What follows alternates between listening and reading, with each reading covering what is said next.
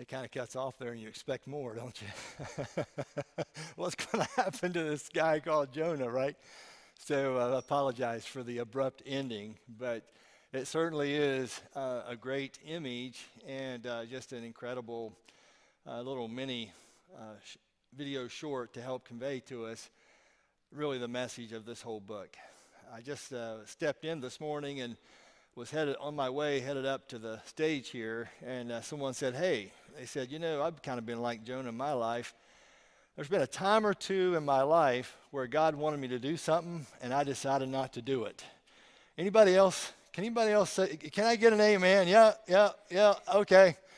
We're not all alone here, and you're not alone this morning, and that's really our stories. And that's really the story of Jonah. And it's interesting because it is about a prodigal prophet and the relentless pursuit of God. It's important that we understand that. The book of Jonah is interesting because there's 48 verses in this book, but 47 of them are about the story of Jonah and his failure. And there's only one of the 48 verses, 4 chapters, 48 verses. There's only one verse that speaks of his success.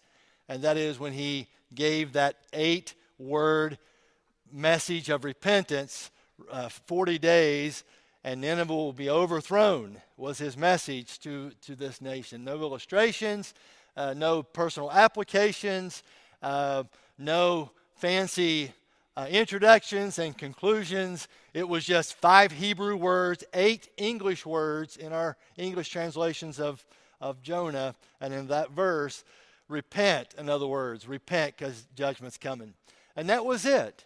That was his prophecy. And the rest of those verses in those 4 chapters deal with a guy who ended up doing God's will, but he resisted every step of the way. And what's crazy and ironic in this, and I've been just immersing myself in the material this week, and that is that it's like everybody in the story does God's will willingly except for his prophet, the prophet Jonah. The wind does the will of God. The pagan sailors do the will of God. The captain of the ship does the will of God. The plant does the will of God. The worm does the will of God. The people of Nineveh, or Nineveh, they do the will of God. Everybody does the will of God willingly except for Jonah the prophet.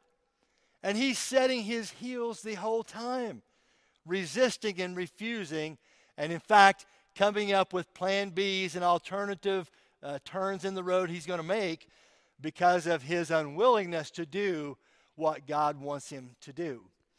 So I think that there's a lot that we can connect with in this book, and so we're going to embark and kind of get the thing off the runway this day, this last day, the Sunday of the year, which I think there's some good things for us to talk about, it being the last Sunday of the year and the beginning of a new year. But also, this will kind of get us up and going, and you can read ahead. It'll take you about, some people, 10 or 15 minutes to read the book of Jonah. I read it last night, right before I fell asleep, about 8 minutes. If you just want to casually read through, not check in with the notes at the bottom of the Bible page, just kind of read through it about 8 minutes, 8 or 9 minutes. But it's a very powerful, powerful story, and it moves in a very unique way. And I want to ask you a question. You don't have to answer this, and it kind of relates to just what I've already said this morning, and that is, have you ever felt like that you let the Lord down? Have you ever felt like that you let the Lord down? Now, there's been times in my life that I have felt that way. And not always now, don't misunderstand. I know that it's God's grace that we're saved, and I understand that, and that's great, and that's awesome, and we need that assurance. But there's been times in my life where I felt like that God had a job for me to do, and I let him down. And I've kind of worked through that in my spiritual journey with him. I can remember as a young Christian feeling like I should have witnessed to somebody, and a couple days later he committed suicide. And that experience has never left me. And so I think about these things of just like, I hope I didn't miss something important there. It kind of felt like I did. I think in my 20s, I probably moved around too much, and I should have stayed put longer where I was and let the Lord use that time in my life. And so maybe in not sticking with some of those assignments in the past, maybe feeling like maybe I let the Lord down some in those situations. But to quite honestly, this morning, I have made decisions that I have regretted. I've tried to minimize those, but we all have. I guarantee you, Jonah made some decisions he regretted, and you're going to see how that plays out in this series. I've done things that set me back from being the best life that God wanted me to live and to be. I've missed opportunities. There's been moments when I should have said, maybe been more vulnerable, maybe a few more I'm sorries, a few more I love yous, a few more let me tell you why I see it this way, or this is my struggle. I saw a holiday movie not long ago, and one of the refraining lines in the movie was, do you need to be helped, heard, or hugged?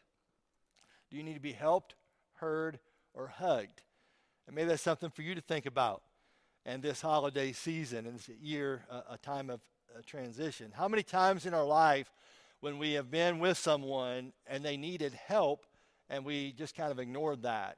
Or maybe they needed heard, just a listening ear, someone just to kind of unpack some stuff in their life. Maybe that was the ministry that they needed, and we just kind of went right by it. Or maybe they needed hugged, someone that needed affirmation. And so many times I think we look back on our lives and we can see these moments where God had set us up for something, maybe something in someone's life. He set them up for a message.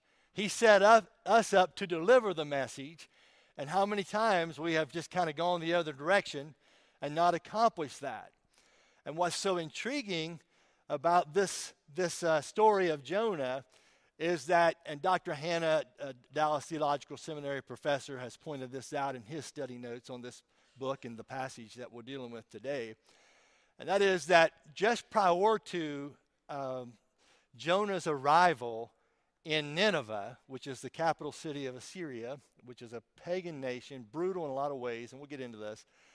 But Dr. Hannah said that as we do the chronology study of this, when Jonah lived and Jeroboam II was the guy he served under in the northern kingdom of Israel, we can kind of do the math, and we can plot it out.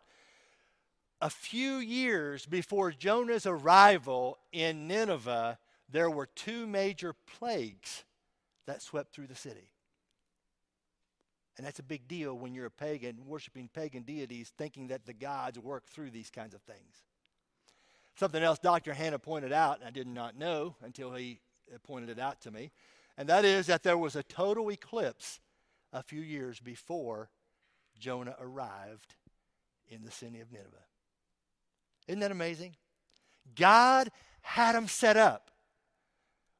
Their worldview was kind of open to this. It's like, what are the gods trying to say? They're not sure.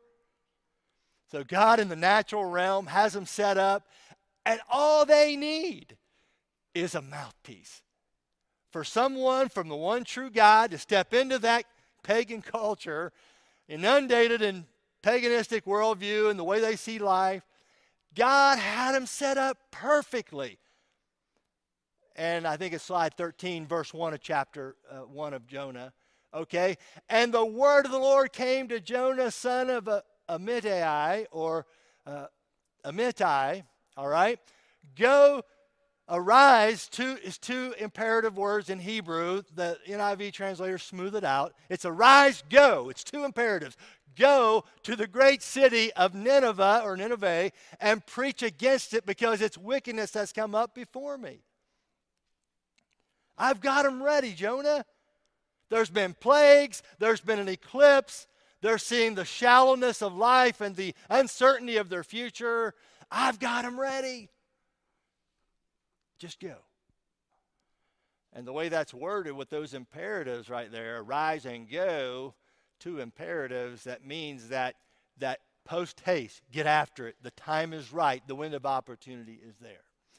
I want to just share something with you this morning. That there's going to be times that God's going to raise you, going to bring a word of the Lord to you, and He's going to ask you to go and do something. It's not going to make sense to you. Go, you want me to go there and say this? God's got them ready. You have no clue about what God's been doing in the background. He's got them ready for your word. And that's why I say, with that insight in mind, as I kind of embark on this series of Jonah, it's like, God, I want to live for you, and I want to serve you, and I want to honor you, and I want to listen to your voice, and I don't want to live my life in such a way I disappoint you in these golden opportunities that you've set up for me to have a ministry, to be a ministry to someone in my life. And so it's important for us to listen and be attuned to what God wants us to hear and what He wants us to do. And sometimes, if we're not careful, we can live our lives not attuned to that, and we just kind of feel like we've let the Lord down in some of those situations. I'm reminded of a young executive. He was a young executive for a big corporation, and he was in charge of a $10 million project. $10 million project. And the project failed, and the company lost all the money, $10 million. And the board convened, and of course they called him in, and the chairman said, hey, have a seat. You probably know why you're here. And the guy's head just kind of drops. And he says, yeah, I think I probably have a good idea why I'm here. And you're probably going to let me go and fire me. And there was just a pause, and the chairman of the board said, no. He said, we're not going to let you go. We're not going to fire you. We just spent $10 million educating you. We're not going to let you go. Because that's going to be used in your life to make you the executive and the leader of the company you need to be. And there's a reason why that story touches me so much, is that that's what I hear coming through the pages of Jonah. See, Jonah writes later in life. He's not writing the book of Jonah while he's inside the great fish's belly. Okay? He doesn't write it in real time. He writes it, he reflects on what has happened in his life. And so he's older now, this Jonah. He's older when he writes the book, and he's reflecting on what has happened in his life. And so he writes this book late in his life, and so this account offers us a mature reflection on the triumph of God's grace despite his attitudes and behaviors. I mean, he's that young executive who drops his head later in life and he realizes, man, I totally blew this assignment from you. Yeah, I did what I was supposed to do, but even after it succeeded, I pouted because of my attitudinal problems with you loving my enemy. And so, I did your will, and I set my heels, and I tried everything I could to get out of it, and I hated that I was successful, that I actually preached the message, and they hit their knees. And so, I did what I was supposed to do, but I did it with such an ugly attitude, and my behavior was horrible. And so Jonah, writing later in life, he's offering these mature reflections on the life that he's lived. And I just want to say that some people teach us by their example. Other people, like Jonah, teaches us by an open, authentic confession spread over 4 chapters. And he's showing us that perhaps our greatest ministry is to be open, authentic, and even confessional about the lives that we've lived, about the times we've disappointed the Lord. And there's a ministry in that. There's a little Jonah in all of us, and there's a whole lot of Jonah in most of us. And that is why we need God's grace. And frankly, I'm glad. I'm grateful that God did not give us a book of Jonah's successes and one verse on his failures. No, we have 47 verses of Jonah's failure and one verse of success. Why do I like that so much? Well, number one, I'm a pastor, kind of a prophet in a way. And so it's nice to see this guy and his failures in life because I've got my fair share. Okay, and so there's a part of me that kind of likes it because of that reason, but there's another reason, that is that all of us have room at the table at Jonah's story. We all fit in here. We know about failure, and we know about disappointments, and we know about feeling like that we've let the Lord down at times in our life. And so it creates an inner struggle. When we think about this, Jonah's inner struggle, his inner life, you're going to see it in this book. You're not exempt. Even if you're a prophet, you're not exempt from beliefs and hurts and emotions and longings and dreams and disappointments. Even if you're a prophet of God, standing before the presence of the Lord, you're not exempt from these kinds of very real, down-to-earth, real-life, interior feelings and pressures, the things that we rejoice in, the things that we're disappointed in, that kind of an experience. And so I think what an older Jonah is trying to do through the book of Jonah, he is trying to convey to us that how we can move ourselves toward a God-honoring, God-centered life, and we can avoid some of the heart-unraveling decisions that he himself made and that oftentimes we make in our life. That's, I think, is really what is behind this motive and this hope and this longing for Jonah and his story to be a ministry to the people of God. And that's probably why he took the time to write it down. And God guided him, led him in this. And it's a part of our minor prophets, not minor because of what it has to say, minor because it's very short, minor contribution in the whole catalog of prophecies that we have in the Old Testament. Now, you know this story. You know how this goes. Slide number 4 will kind of divide out some of the content of the book. And so you can kind of see that and work through it. And these are YouVersion notes as well, so you can access PowerPoint shows and things that I'm going to share in this series. But you know the outline of Jonah's story, and it's a simple outline because God called this man out of a settled ministry in Israel to preach to Nineveh. And we're going to learn that Nineveh was a notoriously wicked city. And Jonah didn't like the idea, and so he gets in a ship and he sails in the opposite direction. And God intercepted the ship by sending a storm. And when the crew realized that the storm had come because of Jonah, they threw him overboard. And God rescued Jonah by providing a great fish. Even the fish does the will of God, okay? That swallows him, and then the fish swims to shore or close to shore, and he projectile vomits Jonah onto the beach. And that's kind of interesting, especially when some scholars think where he projectile vomited Jonah, that particular area, he didn't make it all the way to Tarshish. He was on his way, 2,500 miles away, but he didn't make it all the way. And where he was projectile vomited on the beach was an area where they think was the fish god. The fish god was worshipped. Imagine that. A fish god. A fish comes up and vomits out a prophet. You're like, uh-oh, we might ought to pay attention to what this guy has to say, right? God's got him ready. He's got him ready, okay? He projectile vomits Jonah onto the beach where they worship the fish gods. And at this point, Jonah decided he had better do what God said, and so he went to Nineveh and he preached the message God had given. And when the people heard Jonah, they believed God and repented of their sin, and they were saved, and judgment was averted, and Jonah hated every minute of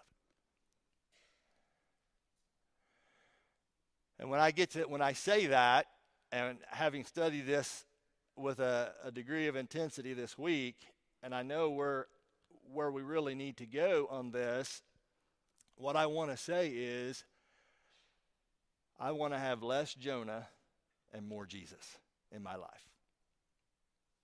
And there's a reason I say it. And I want you to see that. So if we go to slide number two, basically the narrative of Jonah, his story can be told. He's running. We see Jonah sinking. We see Jonah rising. We see Jonah preaching. And we see Jonah pouting. And that's kind of the flow of the narrative here through the 4 chapters of Jonah. But then what I want to do, and I was actually going to just share this at the end of the message because I think it makes for a great conclusion, but I want you to see it here on the front end because that's what I'm saying. I think we need less of Jonah and more of Jesus in 2024. Slide number 23, if you would. If we hasten to the New Testament and we move forward, okay, several centuries, we move forward and we read that in Matthew chapter 12, everybody wants a spectacular magic trick out of Jesus. They want Jesus to do the miracle, and they want Jesus to prove that he's an authoritative leader and he's a sage that he ought to be listened to. But Jesus isn't just one more teacher that's come to teach you how to save yourself.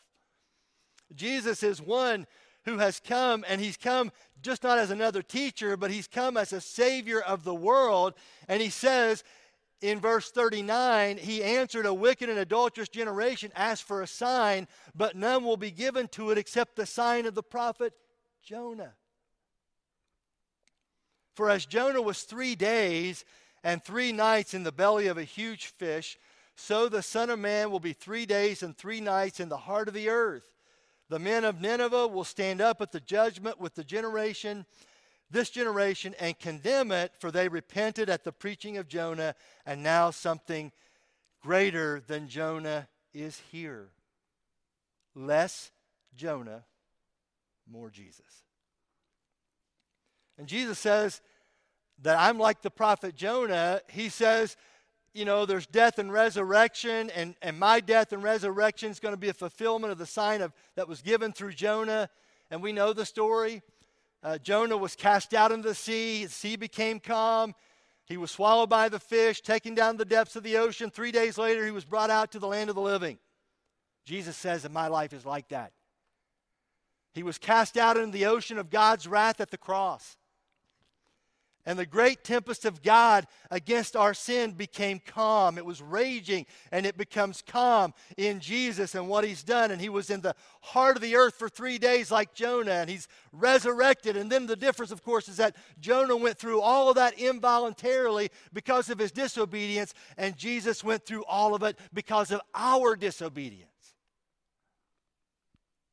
And Jesus went through it all because of our disobedience. And Jesus did everything right, that Jonah did everything wrong. And so Jonah ran from his enemies. Jesus ran toward them. Jonah was on a mission with revenge because he hated the Ninevites. Jesus came on the mission of rescue because he loved them. Jonah was all about his own self-protection. Jesus poured himself out in self-sacrifice. Jesus says, less Jonah, more Jesus. And that gives me hope for all the times that I've let the Lord down. And I've decided to go my way instead of his. I run to Jesus. And that's all we can do. You know, when you study this book, you're going to see a prophet in the palm of God's sovereign hand. And he's going to go down to Joppa, and he's going to get a boat ride, and the fish is going to come in and it's going to swallow him up, and he's going to go back, and there's going to be a plant, and there's going to be a worm, and there's going to be a lot of mileage traveled in there. But you get the feeling that you know, we have this idea of God being the gentleman theory of God, that when you tell God no on something, he says, oh, okay, I'm sorry, and walks off and lets you do what you think you're going to do. We have this gentleman theory of God, that we say no and we disobey, and God says, okay, I'm done with you. I'm not working with you anymore. Your will's bigger and greater than mine. And we have that idea. What I want you to see, church, this morning is that you're in the palm of his sovereign hand. And yeah, there's going to be a fare to pay, right? And we'll see that in our text today. There will be a fare to pay. Spurgeon calls it traveling expenses. We're going to have some traveling expenses when we choose to go another way besides the way God is asking us to go. They're traveling expenses. And we pay them. And you know what, church? Some of us here this morning are still paying for that Tarshish trip that we decided to take maybe many, many years ago. You're like, Pastor, what do I do? How do I fix this? One Tarshish trip after another, after another, after another. And it's just kind of accumulated. I don't know what to do. I don't know how to eliminate the pain. I don't know how to deal with the crises it's created. Number one priority, number one goal in all of this. It's not how do I get out of the pain or how do I get happy again. It is how do I glorify God given the story I'm in. How can I best glorify God in light of all of these Tarshish journeys that I've made and they've accumulated, and now I see the outflow of those things. And I just want to encourage you this morning, run to Jesus. He's at work. He'll work in your life to make you more like him. And even in the moments of rebellion and disobedience, you can look back and see that sovereign hand of God in all of it, all the decisions you made, the jobs you took, the person you married, the kids you had, okay, the vision you thought, the thing you thought you wanted to do, all these things, you're running around the palm of his sovereign hand, okay? And Jonah wants to show you that. An older, more mature Jonah is reflecting on how God has been at work in his life. Jesus picks up on it and says, hey, less Jonah, more Jesus. And that's what I want 2024. Listen, you're going to see this. If we go back, slide number 13, let's just work through maybe the first 3 verses of Jonah chapter 1 this morning. The word of the Lord came to the son of Amittai. And whenever we read the word of the Lord came, we have to understand that it's a formulaic phrase that it marked a true prophet of God, okay? It's like 7 times in this book alone that we see, and the word of the Lord came. It's like 390 times in the Old Testament. And so when the word of the Lord comes to a prophet, he's coming to him maybe through a vision, maybe a dream, maybe someone speaking to him, maybe there's a circumstance, but maybe all of the above or some combination of that. We don't really understand fully what this involved, but the word of the Lord came to him in clear, unmistakable terms, and it means that Jonah, God is on the move, and get ready, saddle up, because he's got a job for you to do. Verse 2, and it says to arise and go, and like I said, get up and go right away, because you have to be my messenger to the great city of Nineveh, God says, and preach against it, because its wickedness has come up before me.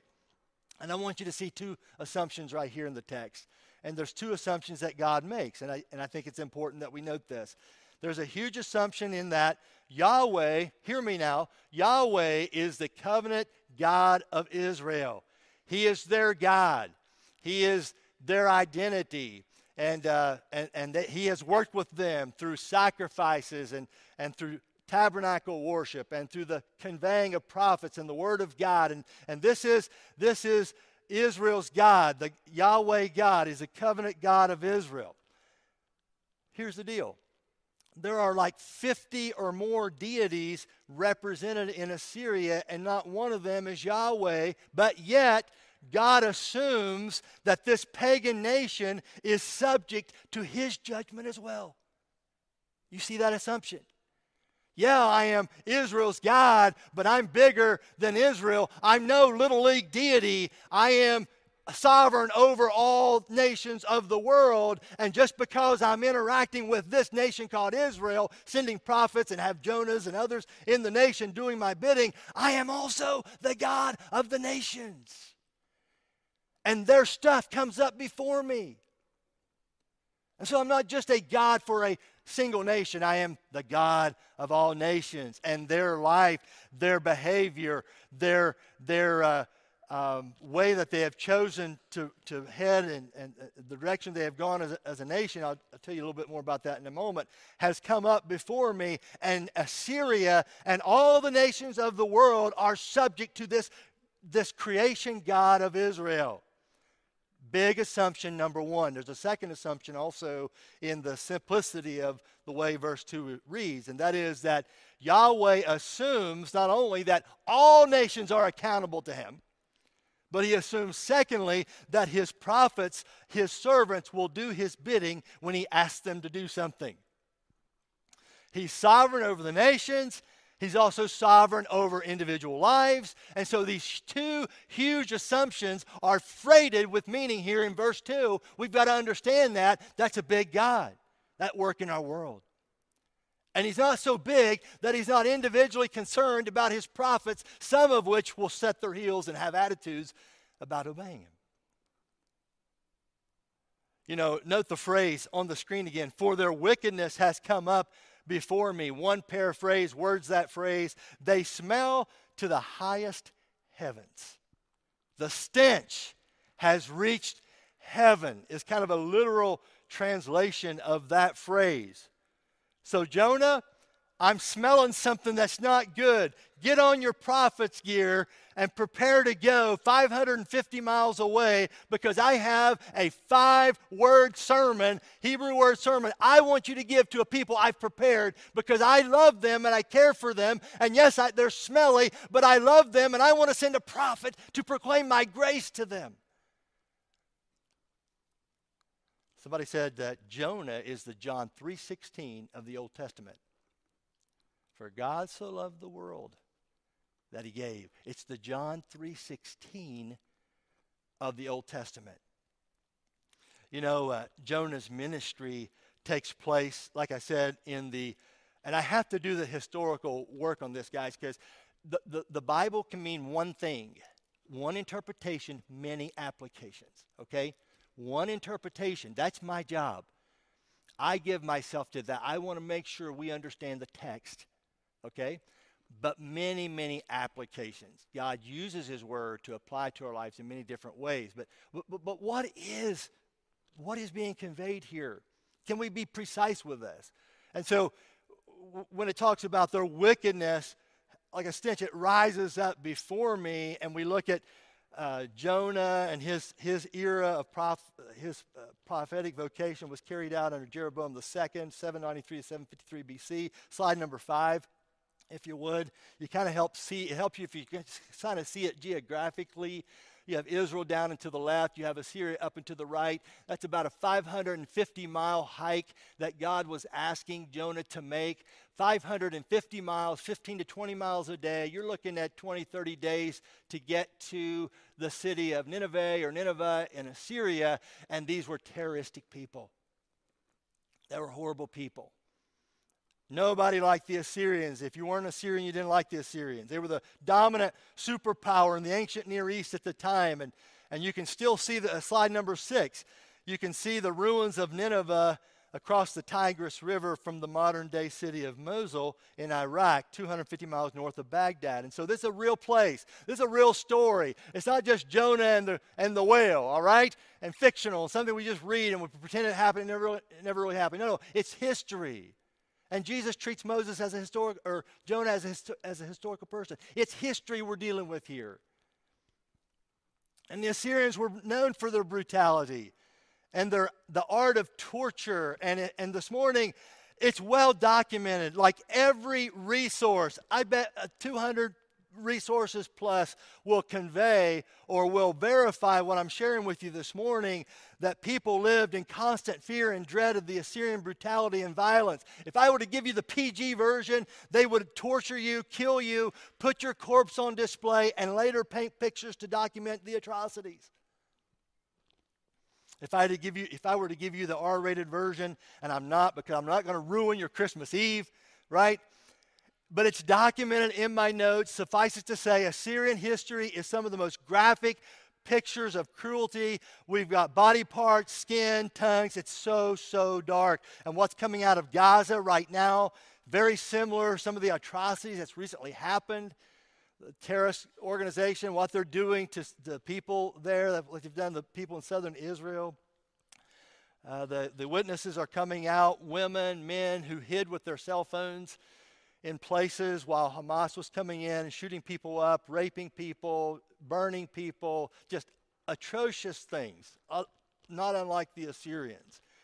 One gal said that she was hidden and she pulled body over her and of someone, and yet somehow she knew she should watch because it could be used for evidence and eyewitness material later as they try to arrange charges and take legal proceedings against this incredible, brutal onslaught. And she said that day I became like an animal. I was emotionally detached.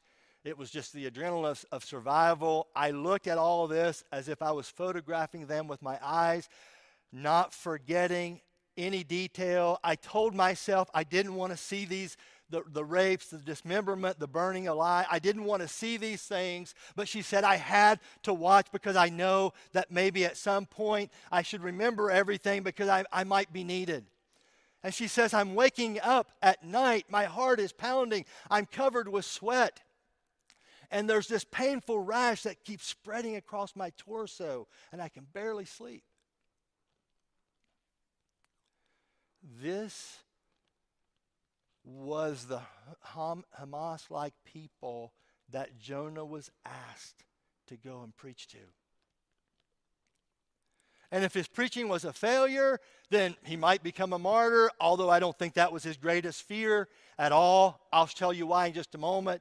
But he potentially could be that. Imagine an Orthodox Jew going down to the streets in the center of Gaza Square and preaching a message of repentance to the Hamas. Imagine their similarities in what Jonah was being asked to do compared to that illustration. Right? And so Jonah was called to go to Nineveh, a city with thousands of people in it. And he doesn't want to go because he knows that God is merciful and that he knows that he might give his enemies a second chance, and he doesn't want God to do that. Slide number 13, if you would. Verse 3, and this will be our last verse, and so we'll unpack it and we'll wrap it up here this morning. But let me just read the whole verse through, and you track with me. So we see here that the word of the Lord came, go, arise and go, preach against it, its wickedness has come up before me. Verse 3, but Jonah ran away from the Lord and headed for Tarshish. And for some reason in my study this week, I kept saying in my mind, Tarshish, all right? Tarshish. This is crazy because it shows up 3 times here in our passage, all right? He wanted to head for Tarshish. He went down to Joppa where he found a ship bound for that port. The Hebrew actually has Tarshish again, so there's a second Tarshish. After paying the fare, he went aboard and sailed for Tarshish to flee from the Lord. God is saying Nineveh, Jonah is saying Tarshish. Jonah, no, Nineveh, Tarshish. Jonah, no, you got to go east, my brother. You're going to east 550 miles. Jonah says, no way, I'm going 2,500 miles to the west, to the furthest known city he knew at the time, and that was Tarshish, which is modern-day Spain. I'm not going to Tarshish. I'm not going to Nineveh, I'm going to Tarshish. Referenced 3 times in one single verse.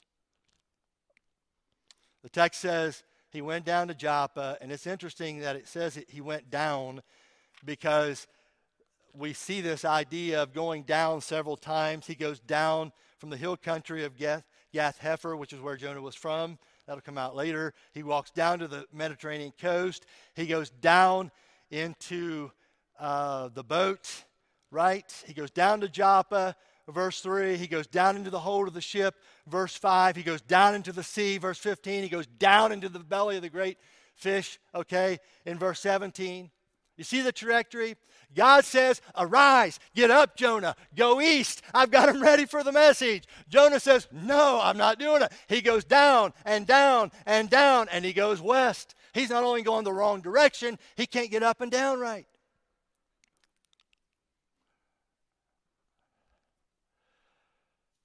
You ever done that? I want you to look at this phrase, after paying the fare, he went aboard.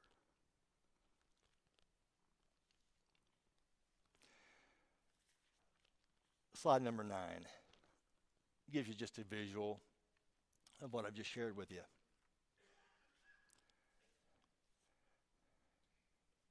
After paying the fare,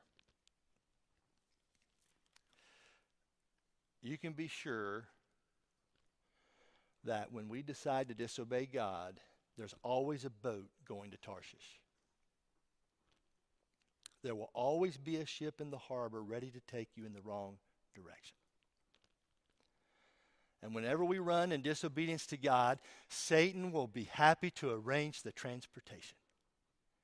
And if you want to disobey God, there will always be somebody there to help you do that. But be very careful, because you will pay the fare.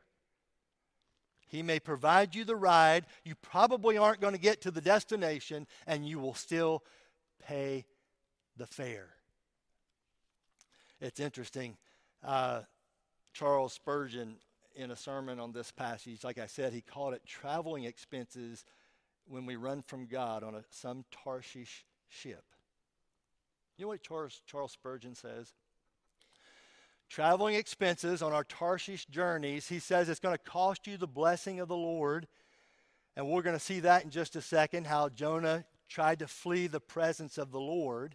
It's going to cost you that.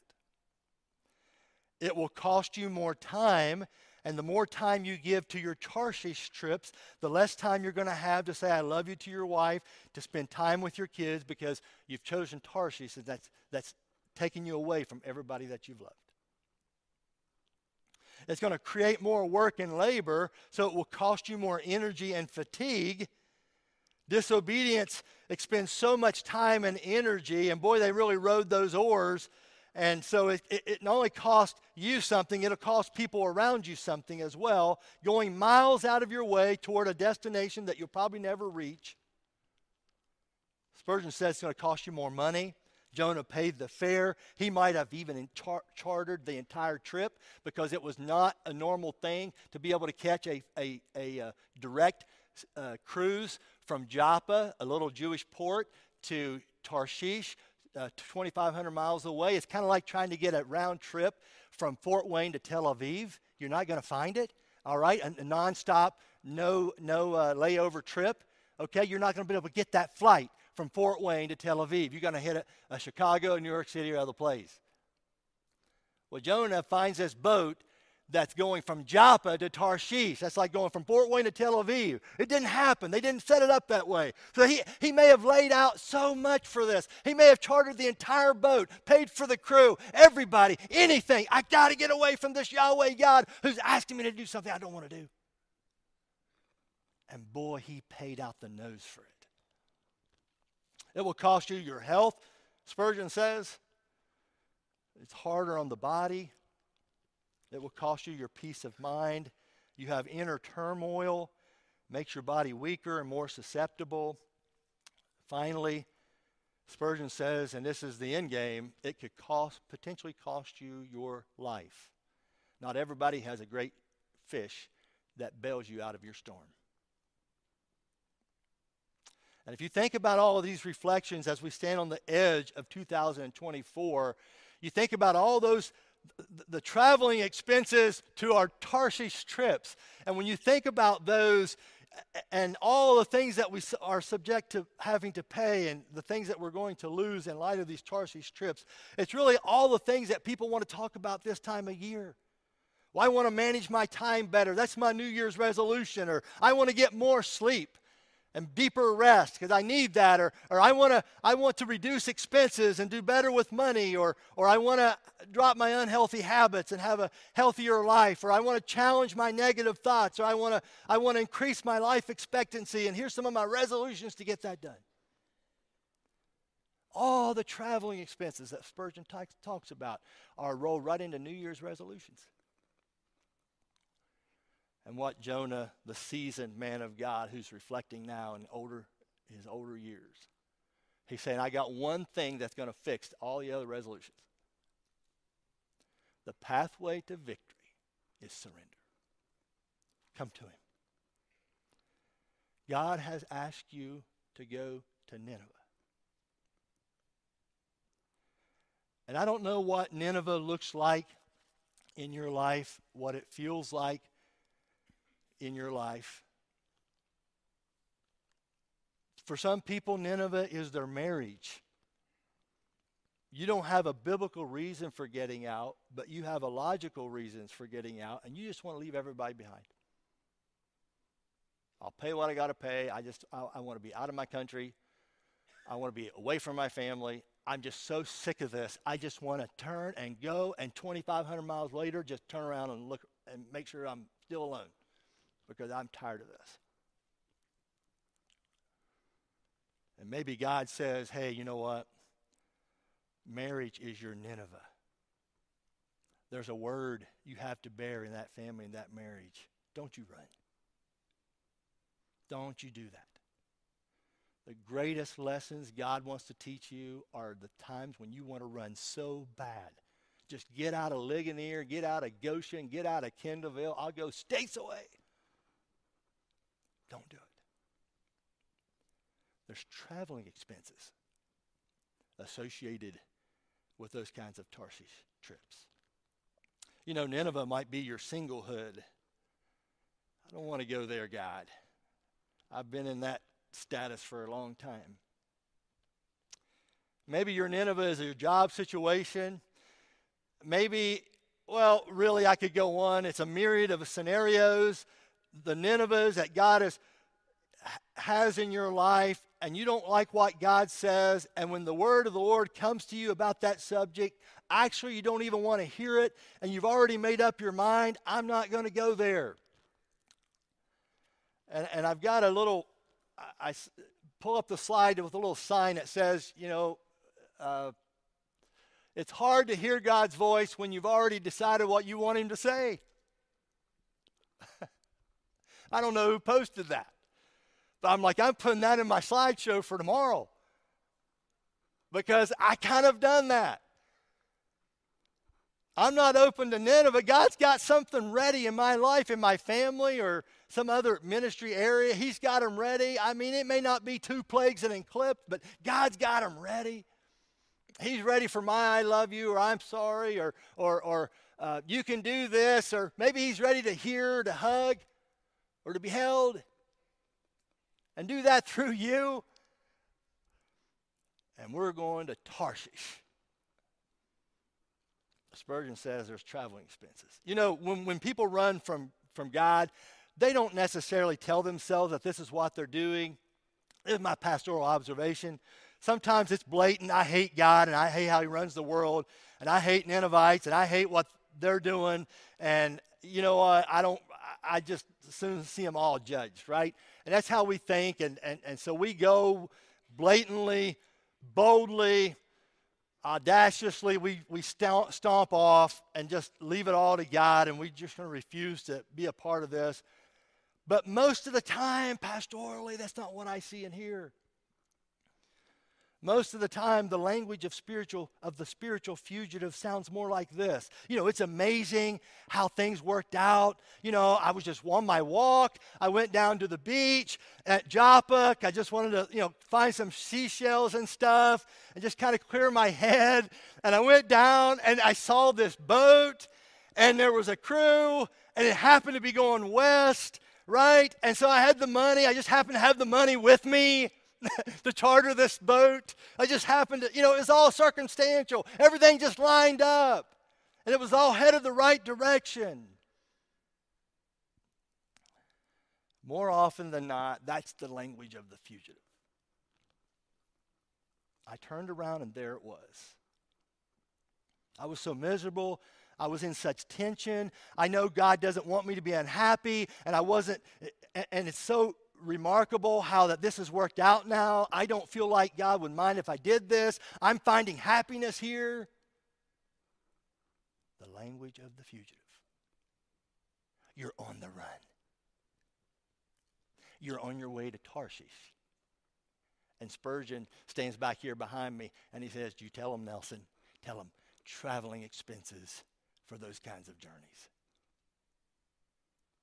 More often than not, I feel good about it.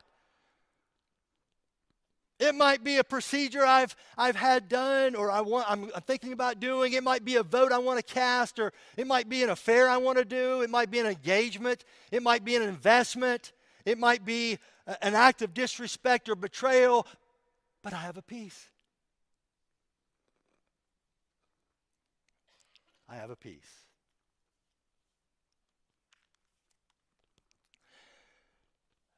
The more often than not, and I speak pastorally, that's the language of the fugitive.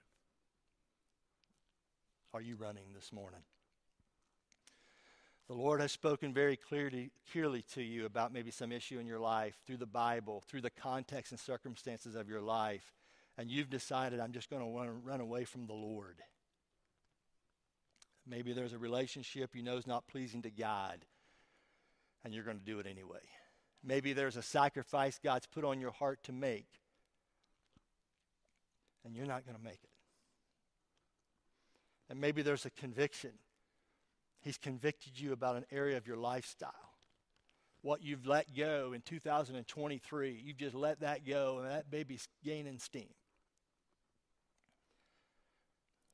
And God says, rise up, go to Nineveh. I've got a job for you to do. I've got a different direction for you to go in 2024. Are there any Ninevehs in your life? Are there any Tarshishes in your life? You've dodged and ducked and squirmed and squeaked your way through one Tarshish trip after another, and you're tired. You're through. You're ready for God. I have no condemnation or judgment for you this morning. You're looking at one I've let the Lord down so many times in my life. So many times. But still he works. Sovereign hand. Look at Joey. He's going here and he's going there, and I still got him. I still got him. I got worms and fish and wind. I got sailors and I got boats. I'm doing my work. No judgment or condemnation from me this morning. I just want you to see there's a Jesus. He's working. There's a God, and he's sovereignly working. And all nations are accountable to him, and he expects his servants to do his bidding. And that's a privilege, not an obligation. And you're going to like where that leads you in the days ahead. Have you ever felt like you've let the Lord down? Well, this morning, there's nothing like pleasing him. And not letting him down, but lifting him up. And when you say yes to him, God, I'll go. I'll do it. I know my Nineveh. Pastor Joey hit it. I got it. I'm ready to go. That lifts him up. And there's new beginnings, and there's new possibilities, and there's a new approach to 2024. So much better than just shallow New Year's resolutions. But it's a whole life direction change. When we talk about letting the Lord down, and I'll close with this story. Slide number 25, if you would, for me. Thank you for clicking through with me this morning. Brenda Stoker tells about how she just let the Lord down, and she let her mom down. She let her family down. She just talks about how unintended journeys take you where you don't want to go to face unintended consequences. And she just very openly, kind of like Jonah in the book of Jonah, she tells her story with openness and transparency, years after the fact, but she's finally got enough healing where she can tell this story. And she said that she had a total emotional collapse that left her unable to care for her mom. And there was shame and condemnation that tormented her every moment because her mom got the worst kind of lung cancer and had only 6 months to live. The lady on the right, her mother, lung cancer, there was a name for it, I didn't put it in my notes, but 6 months to live. It was a brutal cancer, fast moving. And Brenda here on the right, and Fred, her husband there on the left. They've written different books, but she's a registered nurse, and they had to move her mother into her home so that Brenda and Fred could care for her mom. And she said that went along, for a few weeks, and then things started happening. She just kind of starts disintegrating. She's kind of like Jonah. She starts unraveling from the inside. This is Brenda now, unraveling from the inside. She said death was a daily topic in my home. Every room reminded me of my mother's coming death. Sitting on the night table were hospice booklets about symbolic boats sailing over the horizon, and I saw those things every moment, seemingly, of every day. And if I went downstairs, I'd see stacks of paperwork created by record transfers and medical payments. And if I went to the family room, I'd see my mom's table piled high with bottles of pills. And if I opened the refrigerator, I would see these pink bottles of Boost staring back at me, multiple layers of them, this nutritional supplement. If I went to the dining room, there were oxygen tanks stashed in the corner. And if I jumped in my car for a quick escape, I looked up when I backed up and I saw the handicap parking permit hung from the rearview mirror that belonged to my mom. She said my mom was the dearest, closest friend in the world to me. But in the last few months of her life, I lost it. Her dad had died of cancer. Brenda's dad had died of cancer, and it triggered something, and she couldn't escape it. Brenda ends up going to the hospital. She had dramatic weight loss. They had to move her mother out of her home in the last few months of her life. And in her hour of greatest need, Brenda collapsed emotionally, spiritually barren, and drained. And she said, reflecting on it later, she identified the core behind the collapse. And this is what she said. I was furious, utterly offended by God, nearly rabid with rage. That all this was happening.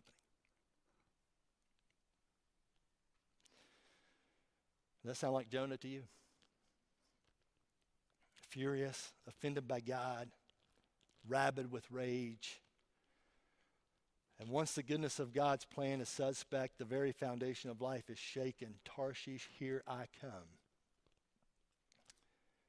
There's nowhere else to go. We can't face spiritually intense moments like this in an unraveled state. And I think what Jonah is trying to do, he's trying to emphasize the importance of coming to the Lord and being in the presence of the Lord and not fleeing from the Lord. And that's what I want to leave you with today. On verse number 3, if you would. Verse number 3, look at the phrase where he says he's trying to flee from the Lord. To flee from the Lord's presence. It's the word panim. It appears a couple of times in this verse. What's that mean? Panim is the face of God. Jonah knew he couldn't get away from the presence of God.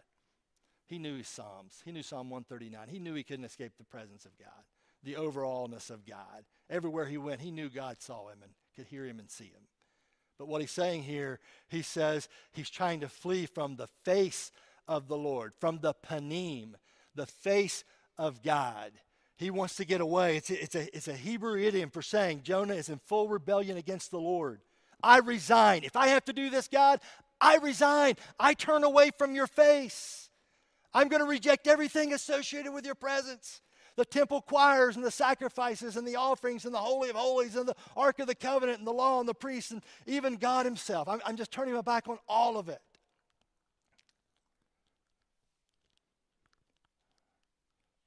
Why did he do that? Well, God's like, you know what? I got a message for you to proclaim. 40 more days and Nineveh will be overthrown. Jonah's like, okay, you see Nineveh's evil? Great. Finally, you see it.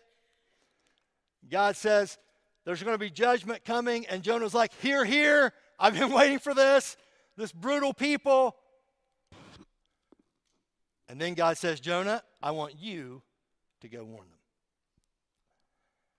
And he's like, over my dead body.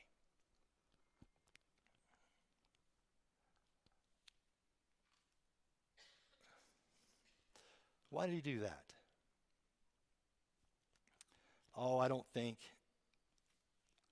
he was afraid of martyrdom. I don't think he was afraid of public speaking. I don't think he was afraid of traveling to a new culture. Here's what he was afraid of. Slide number 20, I'll close with this. Slide number 20, chapter 4, verse 2. We see this later. O Lord, is this not what I said when I was still at home? That's why I was so quick to flee to Tarshish.